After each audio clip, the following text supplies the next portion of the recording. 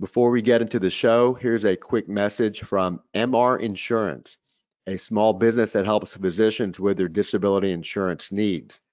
Michael Realvas is a CFP professional and insurance agent committed to helping physicians nationwide with their term, life, and disability insurance needs. He makes an objective, transparent, and education-focused process that aims to help physicians make prudent decisions and avoid overcomplicating things. He exclusively offers own occupation disability insurance policies for residents, fellows, and attending physicians, and who does not need that? Everybody needs that. Michael has your best interest at heart when it comes to disability insurance. We know he'd be happy to help you address your needs. You can find Michael at drpodcastnetwork.com/MR Insurance or contact him at 800-817-4522. Don, do you think that the amount of clinical violence has gone up in absolute numbers over the past number of years, or do you think we're just recognizing it, labeling it more properly, and hopefully have a toolkit to prevent and manage it? I think it's a little of both. The problem is we don't have good data. It's underreported by about 70%. And it's interesting in our survey when we asked clinical staff, why don't you, first of all, the foundational question was, have you been instructed to report all acts of violence? And about 80% said, oh yeah, but they tell us to do it. But I had 25% of our survey respondents tell us, I never report it. And I had another 50% Well, say, hang on. Okay, so 80% are told to report it, yet there's a large number aware that they should report it, that intentionally choose not to report it.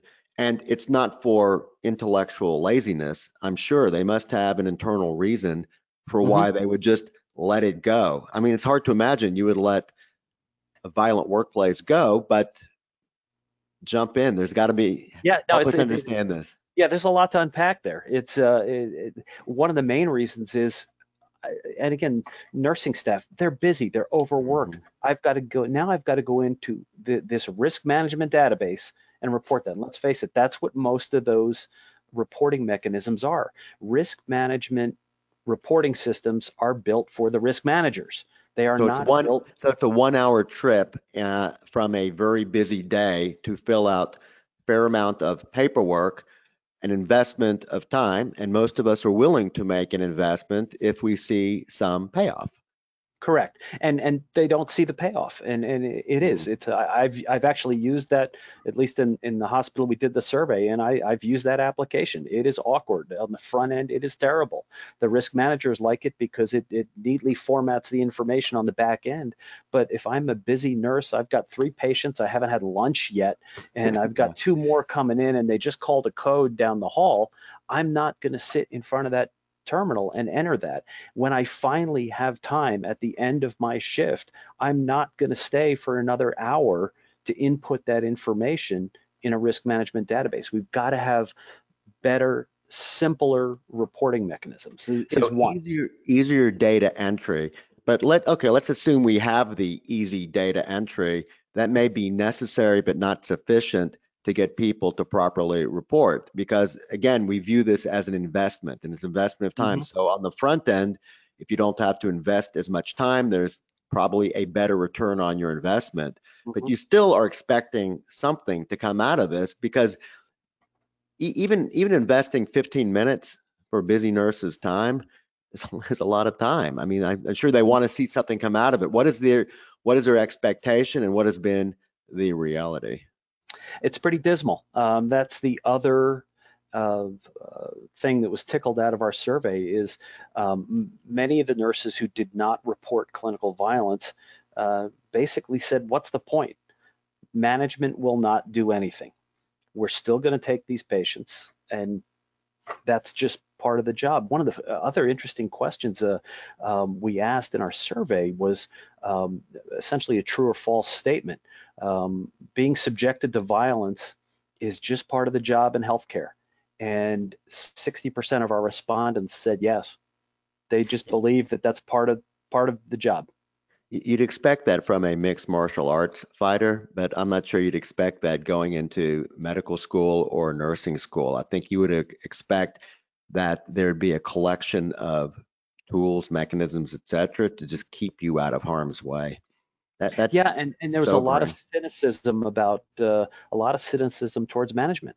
I said I'd report it, but they're not going to do anything. So why waste my time reporting if I know nothing's going to happen? And that was disturbing to us because really, at the executive level and talking to nurse managers and nursing leadership, they're very aware of it. They're committed to it, but somehow that message gets muddled. Coming from the C-suite to the line nursing staff, and that's probably something that needs to improve. Now, the other thing that came up is this role conflict, and when we're talking to nurses. We teach a class for nurses on verbal de-escalation and you know how people react differently to different types of people. I ask the class, thinking of your role as a nurse, how many of you consider yourself an authority figure? And in a class of about 50, maybe 2 hands come up. I said, well, let's think about this again. Let's put this in an inpatient setting. Now you've got that patient who's bedbound. They need you for everything. Whether you eat, go to the bathroom, you can't reach something on the table, they're having to call you. You are an authority figure, even though and I get pushback on that. They said, no, I'm a caregiver, I'm a helper. Yes, you are. But you have to understand, and this is the key to negotiation and de-escalation, is you've got to look at how you're perceived by the other person. You don't have to agree with it, but you have to recognize their perception. And they perceive you as an authority figure. And if you understand that, and if you understand that authority figures are great targets for displaced anger, that explains some of this violence. So having them understand that they are perceived as an authority figure is key. But it gets us to this point, really the concept of moral injury, right? I'm here to care for this person. All I want to do is make them better, yet they're being verbally abusive to me, or they're being violent, or they're being, and it leads to that. It leads to that burnout. It leads to people wanting to leave the profession. And we've seen it in just the nurses that we talked with and debriefed after incidents in our survey. It was a huge factor. Almost everyone that goes into healthcare does it to help people. I mean, there are some people who just go into it for making cash, and I would say there are probably easier ways to make a living than doing that. But by and large, they go into it to help people, and that's the idealistic entry point for the vast majority of providers. And over time, the interaction with different types of patients causes some to become cynical. You had mentioned that the C-suite was trying to deliver a message that they did care about workplace violence, but that message was being lost. I guess the thinking is that when you're in the C-suite, you aren't the direct recipient of this workplace violence. It's clinical violence. So how would you even know what we're talking about? But they did bring you in to try and bridge that gap. I mean, you were brought in primarily, or at least for one reason, to solve a particular problem, to get people comfortable that the C-suite was taking this seriously and they wanted to make a difference. Give us an example of kind of low-level clinical violence with and make it a nurse and a patient, and make it a patient that has been to the hospital before. Everybody kind of knows who it is. Yeah. And nobody's jumping up and down about taking care of this patient. The nurse wants to do a great job, of course, but this is not the only patient on the ward. May have 10 other patients, and this one is a high maintenance patient. Yeah, it's Sound familiar? interesting. Does that sound familiar? Yeah, okay. Very, very familiar. You have these hard to place patients, and some of this ties into the reason why clinical violence isn't reported. And what you have is somebody will come in, family can't care for them anymore. Maybe they have some ambulatory issues, and some fairly significant cascading health problems. They're in the hospital. We resolve that acute condition. We know they're not going home, Now, are they going to go to a rehab facility or some other intermediate care facility? How do you place them? How do you find them? You've got the traditional challenges of is this private pay? Is this private insurance? Okay, are there enough Medicaid beds? Can I get it? So Mhm. you already have a complicated situation. Now maybe there's some behaviors. And the facilities are very selective on that. Our hospital actually hired a social worker as a complex transitions coordinator, and their whole job was to find beds for these hard to place patients, because ultimately sometimes it's like Pottery Barn, you touched it last, you own it, right? And so Yes. now you've got this patient who really doesn't need inpatient hospital level care, but they're shipwrecked there because we can't find the rehab facility to take them. The family has made a very defendable case that we can't care for them at home anymore. So they're literally stuck, and that is It's frustration. the proverbial hot potato. Nobody wants the hot potato, partly because of how they've been labeled, I think. So, Exactly. I mean, you have, on the one hand, you want to label this properly so you understand who may be potentially Mhm. at risk for creating clinical violence. On the other hand, that label can turn into a toxic label,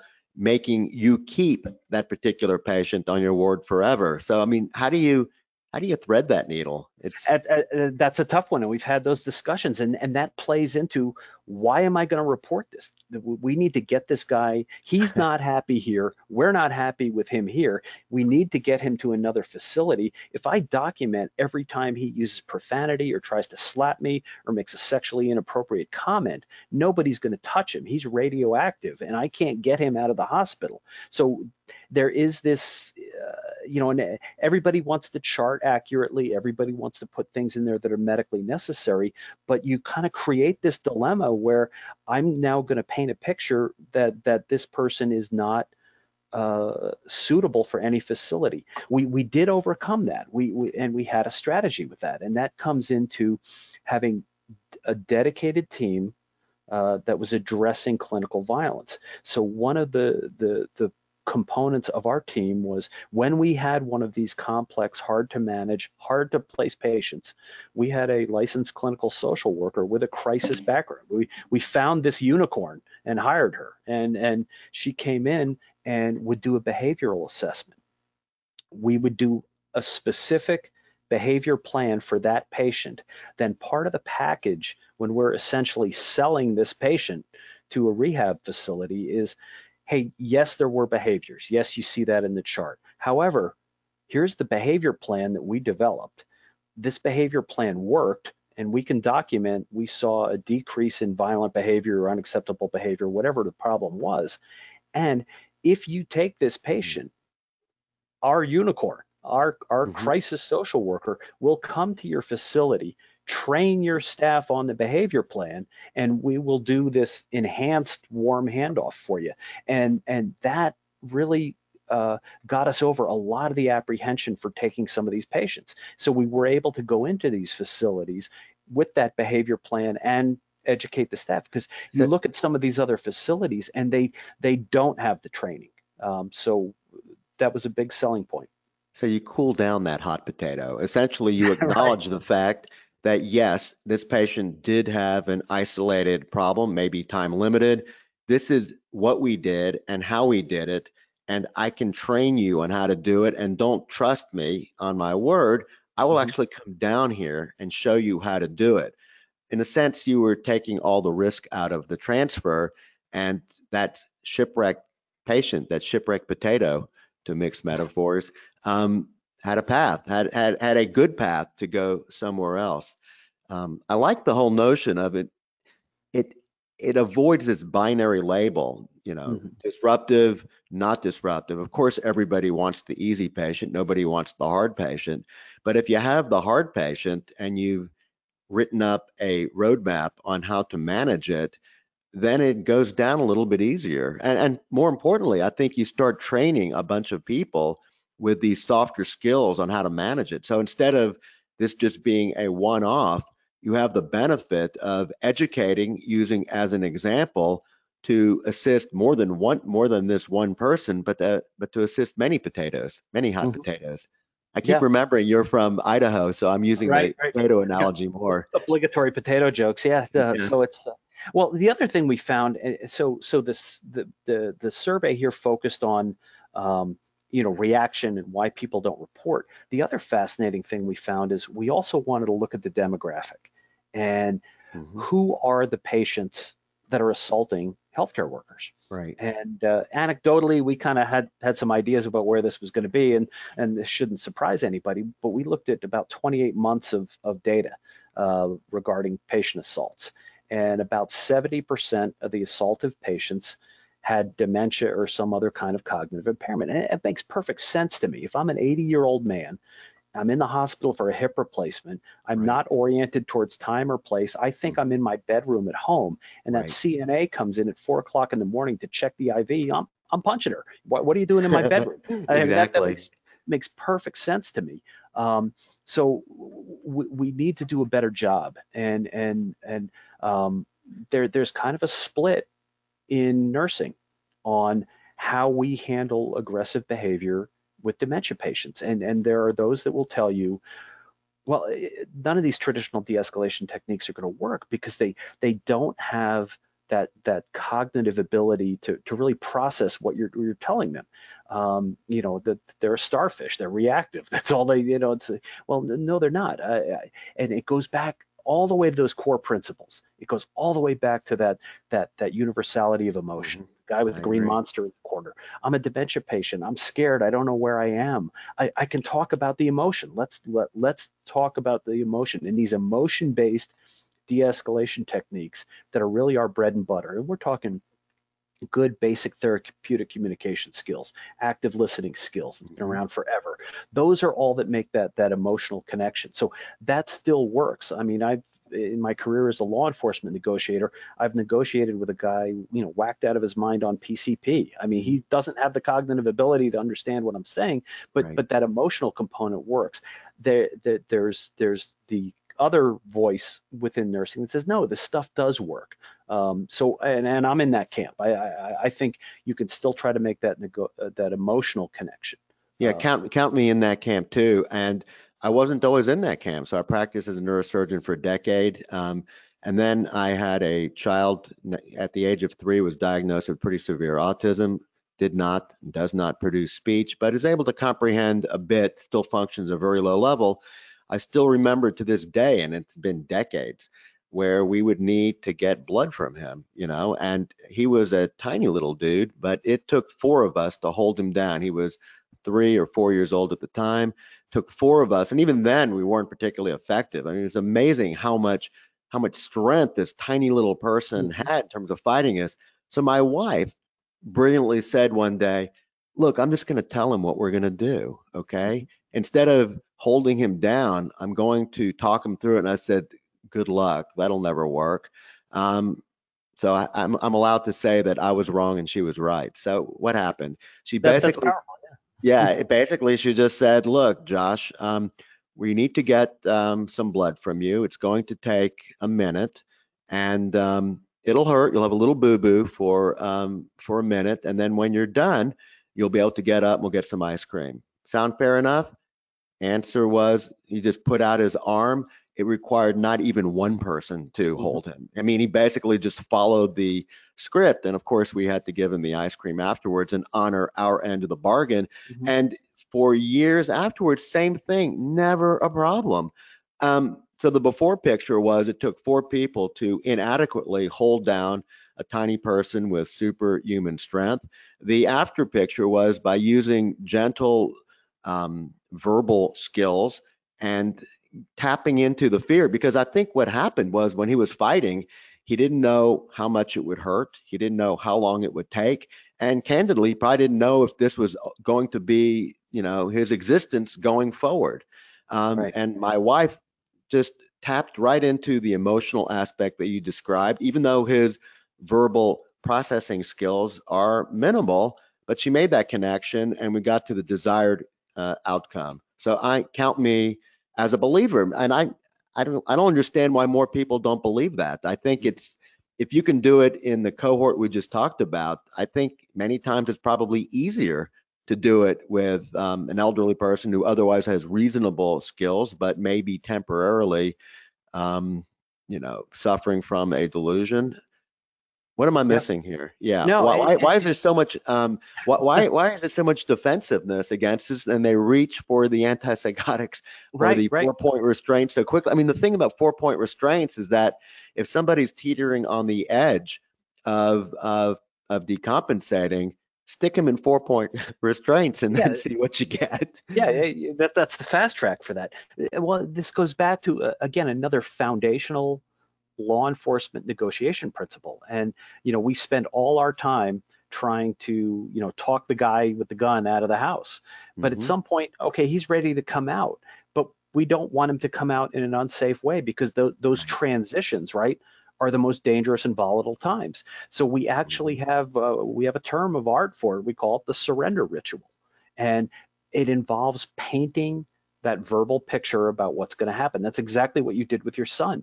And this is what works with the psychotic patients. This is what works with the dementia patients is you paint that verbal picture of what's going to happen, and it lowers that anxiety level. So that's right out of the textbook. Now, so the in this survey, Yeah. so the number one category were the dementia patients. What surprised us was the second most category. And we knew about the dementia from anecdotally from talking to people, but 20% of the assaultive patients had some form of infectious process.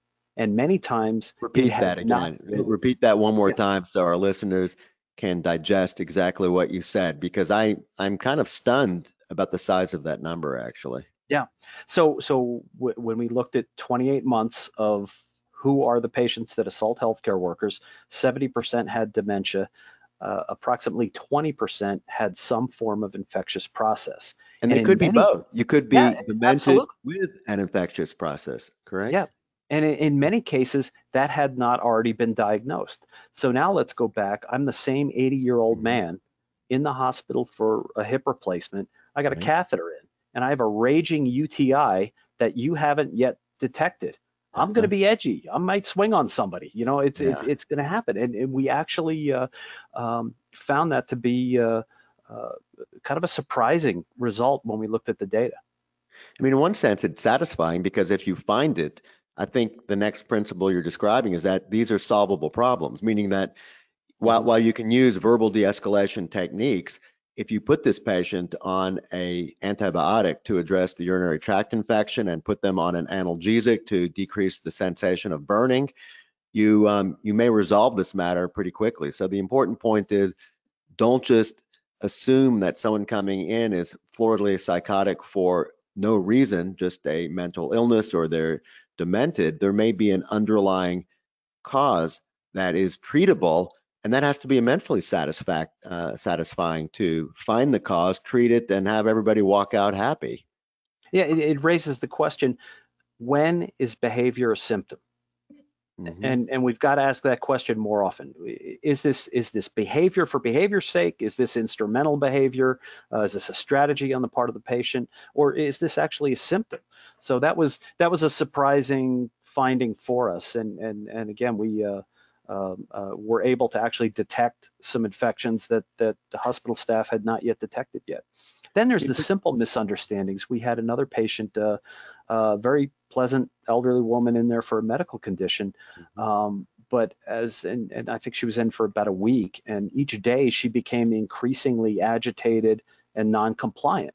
And we were even talking to and she had the benefit of a supportive family, and they were caring for her in the home, and they were puzzled by it too. It's like we've never seen this before. I mean, what's driving this? What happened? And nursing staff kept complaining is we come in to administer meds or to even talk to her, and she just gets agitated and upset, and when we try to de-escalate her, it just seems to make it even worse. So we don't know what's going on. We sent our unicorn social worker in there, Hmm. and she did a much better social history. Come to find out, she had hearing loss, and it was more pronounced in one ear than the other. And nobody thought to bring her hearing aids to the hospital. So the side of the bed that was closest to the door, Yeah. where nursing staff would come to approach her, was the one that she was practically deaf in, and she was frustrated because she couldn't hear. You know, it's Very good to simple have thing. it's very good to have a Sherlock Holmes on the staff to be able to identify this stuff. Kind of reminds me of the old Sherlock Holmes and Watson interaction. Um, they were outdoors camping, and Sherlock Holmes points to Watson. He goes, "Watson, what do you observe?" He goes, I'm looking up at the stars, and I just see this vast infinity of bright stars, and it makes me feel like there's cosmic significance, but we're amazingly insignificant. That's what I observe." He says, "No, Watson, what you should be observing is that someone stole our tent." Right. So, Yeah, yeah, point yeah. being, it's always good to have someone who's truly observing. And, interestingly enough, there was a similar experience. I I'm an avid cyclist, and I go among the people I go with, a father and daughter, and the daughter was involved in a very difficult automobile bicycle accident. She was taken in the intensive care unit. I'll fast forward. She made an excellent and amazing recovery, and I went cycling with both of these people yesterday. So great outcome. But she was in the intensive care unit, and she had cranial nerve problems, double vision, etc. And most of the nursing staff or doctors that came to see her were approaching her on the left side, the side that maximizes her double vision, causing nausea and vomiting, etc. So, no surprise, she was trying to avoid that ugly and horrible sensation. If you approached her on the right side, no problem whatsoever. I mean, she was responsive and engaging, etc. And it took about 2 days before a sign went up saying, "Look, if you're going to interact with this patient, do it, make sure you approach from the right side." I mean, this is such a simple intervention, but if you don't have that interaction, and she was on a ventilator and had all the things going on at the same time, that's not a subtle detail. That's actually a very big detail that could keep Yep. someone in the hospital for an extra week, can cause people to come to the wrong conclusion. The patient is not recovering, more tests, more trips to the CT scan. So, I mean, it sounds like this unicorn social worker is worth her weight in gold, or since you're in Idaho, in sapphires, correct? Right, right, right, Nobody right. knows what we're talking about. Explain to people what we mean by sapphires here. Idaho is actually not the potato state, but it is an official slogan. It's the gem state, and apparently there's a specific form of star sapphire that Mhm. can only be found in Idaho and Pakistan. You know, talk about a geographic oddity there. I'm not sure how that worked out. Yeah. Interesting. So Don, I can't thank you. Yeah, but just to kind of bring it in for a landing here. I mean, please do, because before we leave, I want to make sure that people know how to get in touch with you, particularly C-suite hospital administrators. And number two, I really want you to leave our listeners with the two most salient points that if we had to concentrate this, I just want, and have to leave with either just one or 2 points, I want you to bring it back home for them. yeah, I can kind of try to tie it up here. So, look, this problem is not new. Healthcare has been aware of it for a long time, but I think it's time for a discussion about what we do about it. And we like to break the issue and the solution up into three parts. There's the initial assessment phase, then there's the reactive response phase, then Mhm. there's aftercare.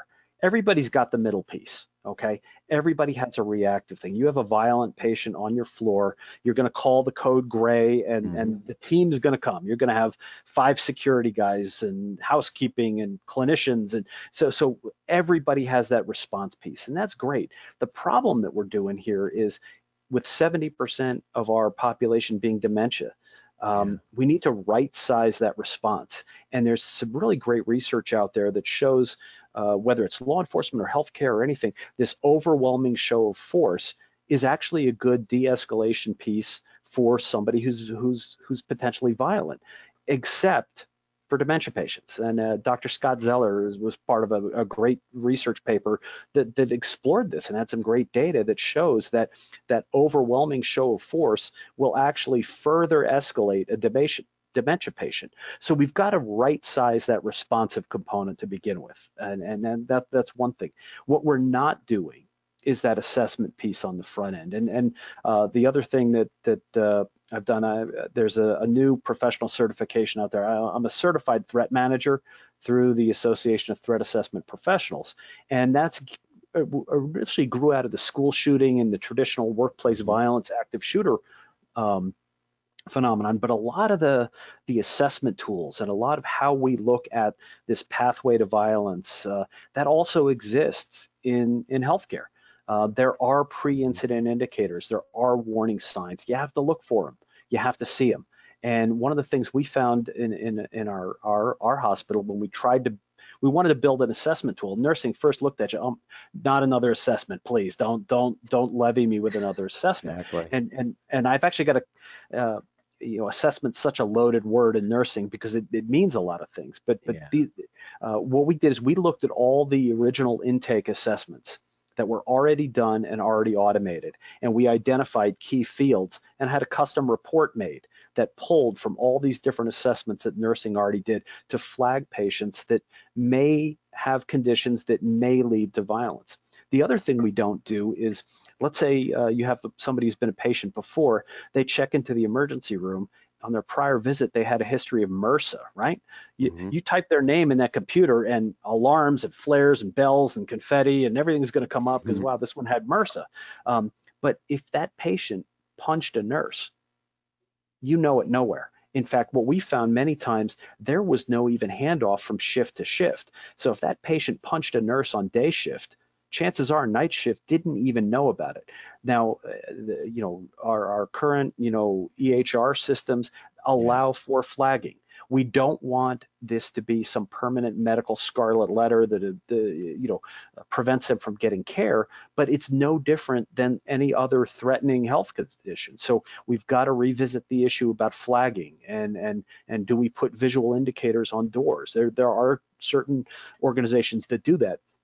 So there's a lot of work, I think, to be done on the front end of how we identify patients that may be at risk for violence and how we respond to that. Then on the back end, we really don't do a good job of this. Most places, if you're a victim of a workplace violence incident, if it's significant enough, the human resources rep hands you a business card that has the number for the contracted EAP provider on there. Maybe you call them, maybe you don't. You get your 3 sessions and then you're back. We've talked to so many nurses in the course of our study who are just frustrated to the point of maybe even leaving the profession. We had one nurse in tears saying, "Yeah, I got assaulted pretty badly on my shift. They sent me home. They did the right things for sending me home, but within the next 24 hours, I got 2 calls from the staffing office asking me if I could come in and pick up shifts because we're understaffed. Yet I never heard from my manager. Nobody ever followed up with me to see how I'm doing. Don't call me to ask me to pick up an extra shift before you've checked in with me to see how I'm doing from my assault on the last one." So there's a disconnect there. And that's where I think we need to build out programs. There's a great program out of Johns Hopkins called RISE program, where you have peer counselors, peer support. And if you do this well in your hospital, you will have enough people that in the aftermath of that, there's at least somebody checking up on you. Then what do we do if there is a prosecution? Idaho is one of these states where assaulting a healthcare worker is a felony. And we give the employee the right to decide whether to file charges or not. But what happens, maybe it's serious enough they file charges, or maybe this is a pattern of behavior and we decide this is the right intervention we need to do.